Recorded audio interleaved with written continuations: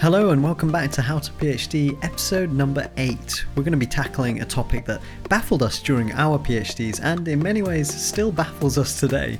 We'll be diving into the world of journal publishing.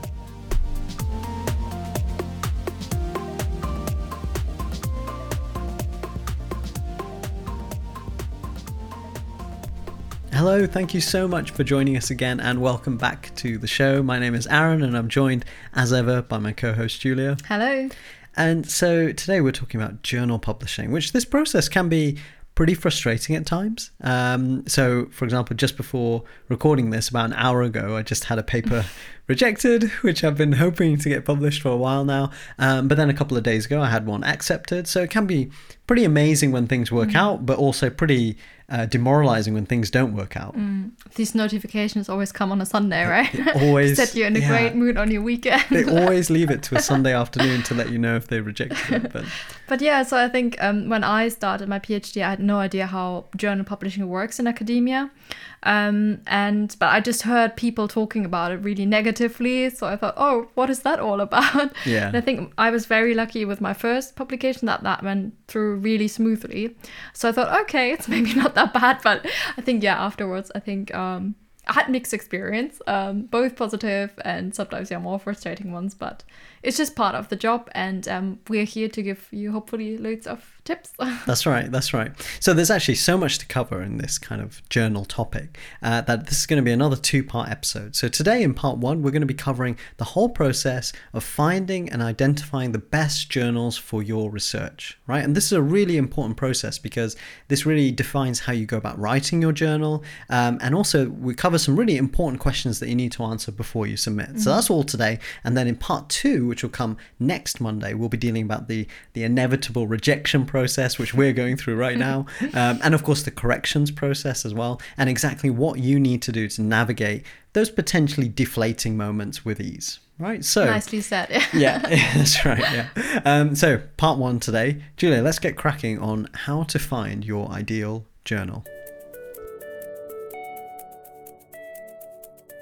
So today's episode is going to be split into what we're calling 5 burning questions, right? And so the first question is around how to find the right journal. The second question around kind of authorship and how to sort of agree who's on the paper.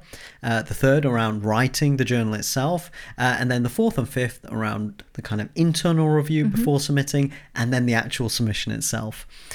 So let's talk about finding the right journal. Julia, how do we go about this? Yeah, so I think what maybe is surprising for those who haven't published maybe yet, but sometimes you will have to pay to get your article published in a journal. So you have to make sure that you do have budget for that. And I think in my PhD and your PhD as well, it was covered luckily by our funders. So we never had to worry about that. But I know from colleagues, for example, who got accepted at really high impact, really good journals, and then they didn't have the money for it and their supervisor couldn't get it. And so just try to maybe speak to your supervisors and try to find out how much money do you have for a publication, and if not, where else can your supervisor advise you to get money from? I think for us, our library sometimes helps with article processing charges and open access fees. But yeah, make sure you check that out before. Yeah, it's just one of those things that's easily forgotten, but can be really frustrating if you run into that after you've written all your, or even gotten to the point where it's been accepted. It's one of these ugly truths of the journal publishing world.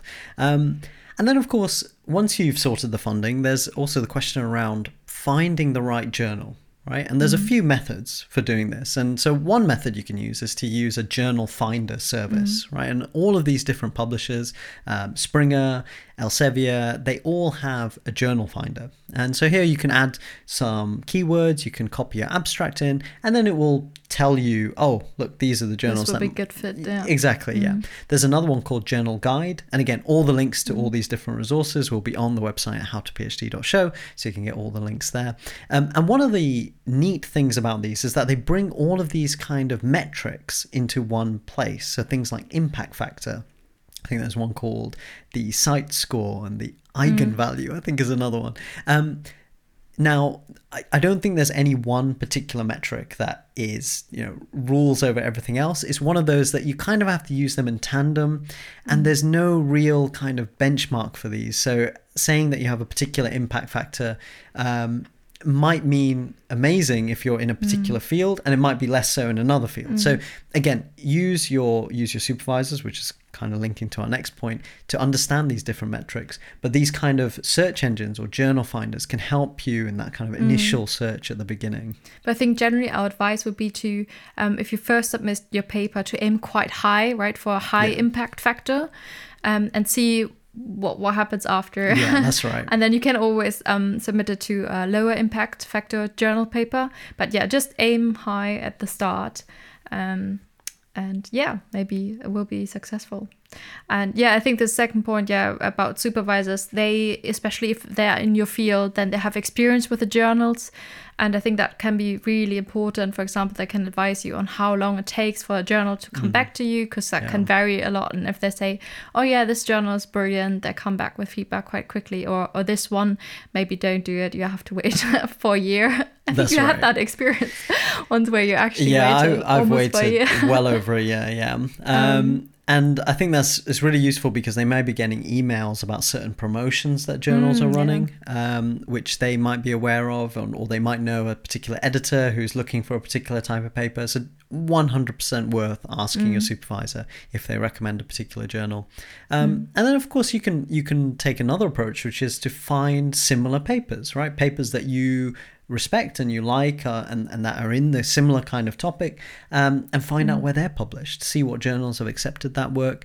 And I think, and we'll touch on this as we talk about writing style a little bit later on, but that will help you know exactly how to word things and what sections and kind of structure that journal might expect. And so that's quite useful as well, right at the beginning, to get a good idea of that. And I guess the final point, Julia, is about sort of predatory journals, right? Now, you've had experiences with some of these, right? Yes, I think once I had my first paper published, I suddenly started getting all of these emails from different journals who say, oh, we read your article and we're so impressed with that, and we'd like you. Professor Gowley got a promotion there, which is very flattering. That's right. Yeah, and I think that's a telltale sign. Normally they'll contact you. They don't peer review. They promise rapid publishing. Usually they'll try and pressure you into making a kind of decision quite quickly. There is no benefit at all to publishing in a predatory journal. It's purely a money-making scheme for the person who runs that journal. So just avoid those altogether. And again, if you're confused, just talk to your supervisor, or of course you can get in touch with us if you want to ask us. But just avoid those altogether. And if in doubt, ask.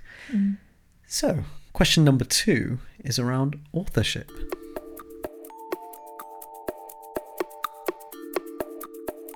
So when we talk about authorship, we're talking about who's on the paper, the kind of the order of the names, and also who's going to contribute what, right? Yeah, again, when I started the PhD, I had no idea of how important the order of the authors is and how it works.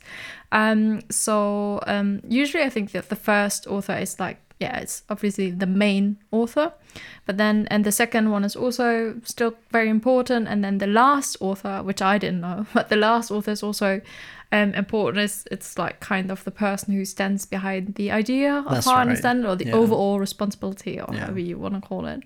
And I think I said to myself, like when I'm supervising people later in my research career, then I will try to have an open conversation with everybody involved in the project from the start, basically about about an authorship agreement, basically, and to kind of agree on who's going to contribute which bit.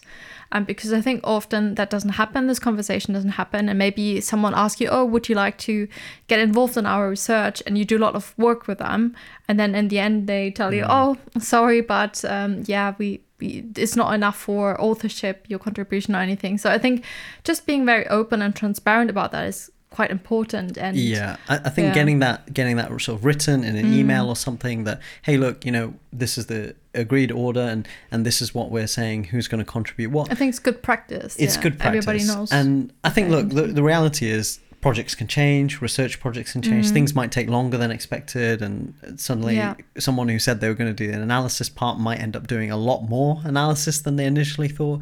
But I think just starting that conversation, just getting into the habit of having that open and transparent communication around this topic is just so much better to do that now than do that later at the end. It's always a bit awkward, I think. But I really time I did ask the person I was working with, or actually, I'm sorry, but can I just ask, like, if I do that, would I be author on that paper? And then the person was saying, yeah, of course, if you do that, you will. But so I think if you're working with good people as well, they will make sure that you can talk about this kind of stuff, because they know how important it is for your career, right? And that it's your time that you are giving to that project. And what you were saying, that projects can change, that's actually happened to me on my last publication. I was only gonna be, I think, the second author, and then things changed. The person who was doing the main work couldn't do that much anymore, and then we discussed it and said, okay, then I'm gonna take off with the work and we gonna change authorship like that, and that's absolutely fine. That's right. Be flexible, but just talk about it. Exactly. That's the key thing. And often it's worth considering that you often will need some kind of contribution statement for many journals, which is essentially what that means is a short paragraph which says who did what and who is responsible for what. And there's a very standardized process for this. But again, rather than saving that as the last thing you do just before submitting, if you have that process going now and everyone's kind of on the same page right from the beginning, then I think you avoid so many awkward problems and situations. It just allocates responsibility, I think. I think it's really good to have these contributor statements in journals now, so that everybody has to write something. That's right. Someone has to do something. Just didn't just tag on to the end. Exactly. So that's authorship. And now we're going to talk about the third question, which is around actually how to start writing the journal itself. So let's talk about actually starting to write the journal. And for this section, we've got this split again into two sections around planning and actually writing the papers. So starting with planning, Julia, there's a few key tips that people can start off with before they start writing the journal. Yeah, so what I do is once I've picked my journal, I'm starting to check their submission guidelines before I start writing. So I have an idea of how long my paper should be and what they really want, which kind of sections they want. And then I do the formatting. So I actually set up my Word document with all the different headlines and kind of, plan the journal. Yeah, that's right. And of course, again, similar to that first question that we answered, have a look at other papers that have used a similar method, see what kinds of details that they might use or the kind of info that they give. Especially in that journal in that journal itself. Exactly, because then you got a good idea, or it gives you a good clue what the reviewers for that journal might be looking for. So it's not a guaranteed thing that if you put all that stuff that you're going to do well in the reviews, but it sets you on the right path, right? And so you can have an idea of how long each section should roughly be as well. So I think generally results and discussion should be the longest part of your paper, but I think it's just so easy to get lost in writing. So you have I always end up having far too much, and then I have to cut the word limit. So I think having an idea of how long each section is going to be can be really helpful. Yeah, absolutely. And as you say, especially where there's journals where there can be a very strict word limit, this is really important. And certainly, again, by checking those submission guidelines early on, you can set yourself up not to do too much work for no reason, right? And then, of course, with this kind of stuff, and again, we're going to be talking about this in the next question around reviewing, but of course, you'll end up with many drafts, right? And many different versions, even within your own personal review process. Now, Julia, you essentially do multiple files, right? I save everything. I save everything because I sometimes feel I'm gonna move stuff around, or I'm gonna I have too much on discussion, so I have to cut it down. But then later on, or for my thesis, for example, when I then wanted to write my thesis, I remembered, I had a really long discussion section in my draft. So I'm just going to have a look again and kind of use what I've written, even if it didn't make it in the final journal version, but it might still be relevant for something else I want to write. 100% really good idea. So you do it by sort of, copying the file and pasting it and calling it version 2. services like Dropbox or Google Drive, they offer versioning, so you can just save one file, and they will save every single iteration of that file, and you can sort of go back in time and pick that one. Use whichever service or method that you're going to use to make sure that you save all your different drafts. And then, of course, you can use things like checklists, right, Julia? And I've not personally used these, but you've used some of these checklist kind of standards before. Yeah, so I find it really useful. I think for some kind of methods that you're using, you might have to complete checklists anyway and submit them to the journal. So, for example, if you're doing a systematic review, there's something called the PRISMA statement and the PRISMA checklist, which is basically a table with loads of questions. Have you declared how you did your analysis? Have you indicated what kind of study design you're using, whatever. So I think they just help you to guide which information you have to include, and there are loads of different kind of checklists. So maybe just Google the method that you're using and checklist and see up whether there's something coming up. But on loads of different study designs, they're really helpful. And we can put the resource with different checklists that are quite common for you to look at. All in the show notes. So let's talk about writing the actual paper. So now that you've got your guidelines and you've got your submission rules and things like that, actually writing the paper, and we talked a lot about this in the thesis episode, but it's worth covering this stuff again. I think it's really useful, and you do the same, to start with the aims and objectives, right? And this is really the entire story of the whole journal paper, right? And everything you write should support these aims and objectives, right? So there should be this kind of circular story that you start at the beginning, and then as you come towards the end, you kind of loop it back to those aims and objectives. And if you do that, then you kind of automatically can avoid some of the initial reviewer comments around kind of what's the contribution and things like that. Yeah, I also start with the aim and objectives, just to remind myself what the focus of the paper was and how I'm going to lead up to that. And then afterwards, I personally write the methods section. It's my favorite part to write, because I feel it's quite relatively straightforward, because it's set in stone. You did what you did, right? So I write that bit, then it's out of the way. And then next, I think, I do write down usually the results.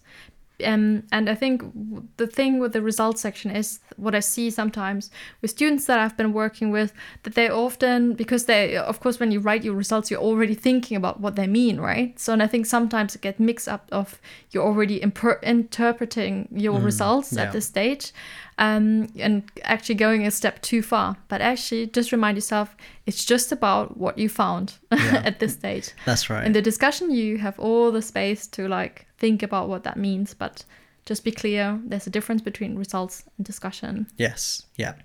And I think generally another place where people can get lost writing the journal is with the introduction, right? Because there's a lot of literature, and there's kind of where do you stop? And so rather than getting bogged down really early on by writing loads and loads of introduction, we would recommend get a minimal introduction down. Just get some bullet points, maybe, just the essentials needed to explain why you did the study. Okay, just the bare essentials needed to get someone to understand why you're doing what you're doing. And then when you come back to it at the end, you can then fill that in. But once, if you get bogged down writing the intro too early on, you can end up losing the goal of the intro and losing the flow of the paper. And I think the introduction is the bit where the peer reviewers, and I think it happened to you, that peer reviewers might come back and say, oh, could you please give more overview about your area or something like that. And I think that's always relatively easy to do. It's nothing to do with your paper, really. It's just giving more background information. But I think just give them minimal information that you need to understand why you did what you did leading up to the objective. And then if you have more space in your paper, then you can always add on more. That's right.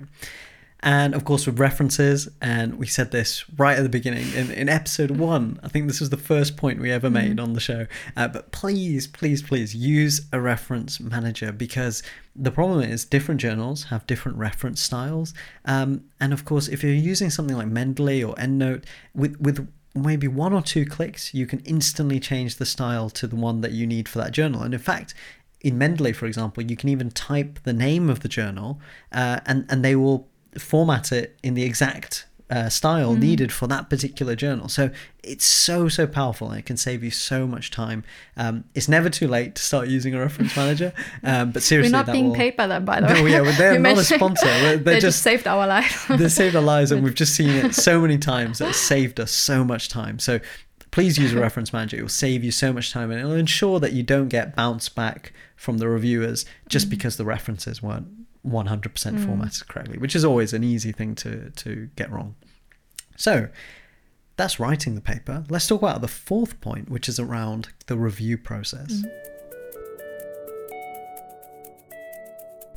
So let's talk about the internal review process for journal papers. So this is the things you need to do sort of before you submit. And I think the first place to start is, of course, with yourself, right? And to personally sort of look through the journal that you've written and just go through a kind of sense-making process, right, Julia? Yeah, I think sometimes, or especially for those who start writing from the beginning, introduction method, results discussion, like me. I think it sometimes happens that the quality gets a little bit worse. You start really well, you took loads of time, and then it gets worse. So maybe just read the introduction and then the discussion again to see, do they really match together? Does it make sense? Does the story, is that a comprehensive story? Because sometimes reviewers, I think, will also just read introduction, discussion, and see whether that makes sense. Yeah, reviewers definitely do that they will quickly read the abstract and then go straight to discussion and things. So you need to make sure that that's consistent from the aims all the way through to the discussion and of course the conclusion as well. And really basic things like check all acronyms are explained, right? Yeah. These are really simple things that can put a reviewer off. And then, of course, there's the kind of internal review with your colleagues, right? Which you might give to your supervisors or you might give to people who you work with. And Julia, you do this quite often with your group, right? Yes, on our unit at the medical school where I'm working, we always have a monthly meeting, and then we're always asking, is there anyone who needs like a peer review from someone? And I think that's a really good thing to do. Maybe you can initiate that in your work groups as well, to always just check. And I think it's quite fair if it's a standing order on your agenda, then everybody will at some point read someone else's paper, so help each other out. And I think it's just there to pick up comments that peer reviewers will pick up when you submit it to them. That's right. So just use that feedback that you get. And speaking of feedback, we discussed this, I think it was also the thesis episode, which is around what we call the Julia table method of feedback, which is not the most elegant name, but we will add this to the show notes in the resources. But essentially it means that when you do get feedback, you take the comments and you break it down, you put each comment into a table and you say how you addressed it, and you make a super transparent, super organized method of dealing with each of the comments. And again, we'll have a template up on the website at howtophd.show. But that's quite a useful method too. Sorry, I've been speaking about your method as if it's my own. No, sorry, I said really well. It's just to get you faster feedback in the end, because your supervisor or whoever is working with you on that paper, they don't have to read the whole paper again and look where you changed stuff. They can see it on one table, see how it was before, what you did to change it, and then they can add any additional comments or something. Yeah, and if you're non-native like me, I think it's always a good idea to have someone else proofread your paper. But I guess even if you're native, I think I still would appreciate that. It can be your parents, a friend, whoever. They don't have to understand the paper. They just have to make sure. But actually that could be a good thing, is if they don't fully know your field, that actually just having someone who's lay just have a look at your paper and see if it makes sense. Because a peer reviewer also might not be exactly in that field. I've definitely reviewed papers for journals which is not exactly in my field, and it really helps if the language is, it has to be understandable accessible for everyone. Yeah, exactly. So so a lot of those things that things that we've talked about in previous episodes, but really useful to cover now. And then the fifth one, which we're now going to talk about, is around actually getting to submit the journal. So the fifth and final point for this part one of our journal episode is around submitting to the actual journal. And I think one thing that we always forget, and I only ever remember this no matter how many times I submitted to journals, I only ever remember it when I'm actually submitting, but it's to write a cover letter, right? And nearly almost every journal I've submitted to has asked for one. Yeah, so I think it's just about like a letter to the editor saying that you're submitting this paper that it's not under review anywhere else, and like kind of what the paper is about. And yeah, we're going to provide you with a template that we use, and you can have a look at that. But yeah, just don't forget that. Yeah, and the key thing with the cover letter is addressed to the editor, and one of the things that really is important to highlight is how your journal fits the scope of the journal. So have a look. Every journal will probably say something about their scope and their aims, and just make sure you hit those points. Yeah. So that's obvious for them why your paper should be published there. That's right. And look, generally, the submission process can take longer than you think. So do plan in a day or two for this, right? Don't try and squeeze it in at the end of a long day. Understand that it could take a little bit longer. Some journals are pretty awkward about the whole process. Yeah, and it frustrates me so much sometimes that what the submission guidelines say, sometimes not. When you then actually go through the submitting stage, then they have slightly different things. It can be inconsistent. It just every time I think it's going to be straightforward, and then I spend like half a day on it. That's right. And it doesn't feel like you're doing work, so you feel like, oh no, the whole day, what have I done? I just submitted a paper.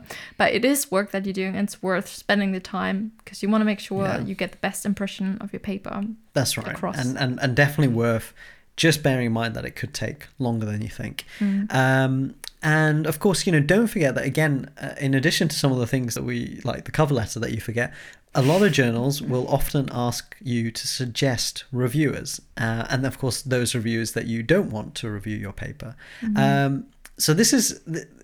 I think there's a bit of a kind of dark art with this kind of thing. There's no clear recommendation on how to manage this. But again, I think by planning a day in for it, keep your supervisor handy for this, because they may have people that they recommend or they oppose or want to avoid. Yeah, I think because again, that was so weird for me. I thought how you should suggest someone, or you have people opposed to. But I think the supervisor who have a publication record, they might have some good experience with some people and some worse experience with others. Right. I mean, you probably I don't have any previous bad experience. No, I don't have any nemesis no enemies reviews. No enemies yet.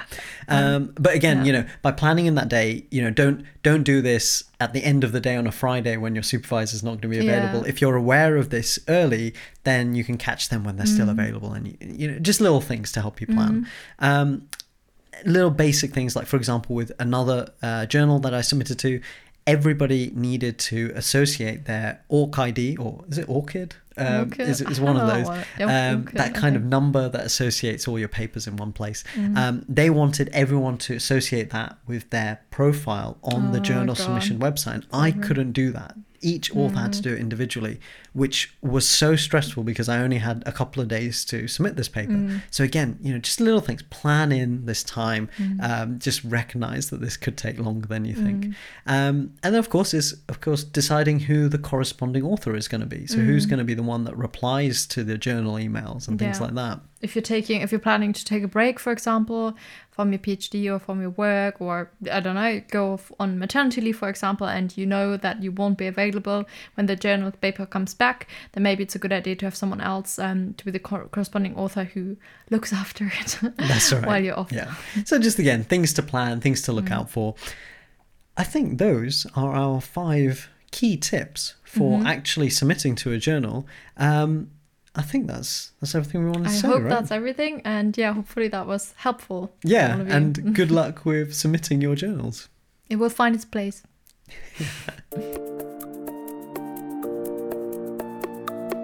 So thank you so much for listening to this episode of How to PhD. As we said, part 2, which covers the whole dealing with rejections, dealing with corrections process of the journal submission process, will be coming out next week. But until then, if you know of someone who could benefit from this episode, please do share it with them. And of course, if you do enjoy listening to How to PhD and you'd like to support us, you can do that by leaving a review on Apple Podcasts or by visiting our website at howtophd.show and leaving a small donation through Buy Me a Coffee. And of course, do get in touch. We love hearing from you. Our email is contact@howtophd.show, and of course our Twitter and Instagram handles are @howtophdshow. Julia, anything else you want to say before we sign off? No, I think just, a big thank you to everyone who is supporting us with donations, with reviews, retweets, feedback. It's so amazing to sometimes see the tweets where people say like, oh, this is really helpful. That is so nice to hear. And if you have other ideas, anything you want us to talk about, then just get in touch and we're very happy to do that. The podcast is there for you to help you. That's right. That's right. Yeah, it's really fantastic. And thank you so much again for listening. So we will see you all next week. Have a good week. Yeah, have a good week. And we'll see you at the next one.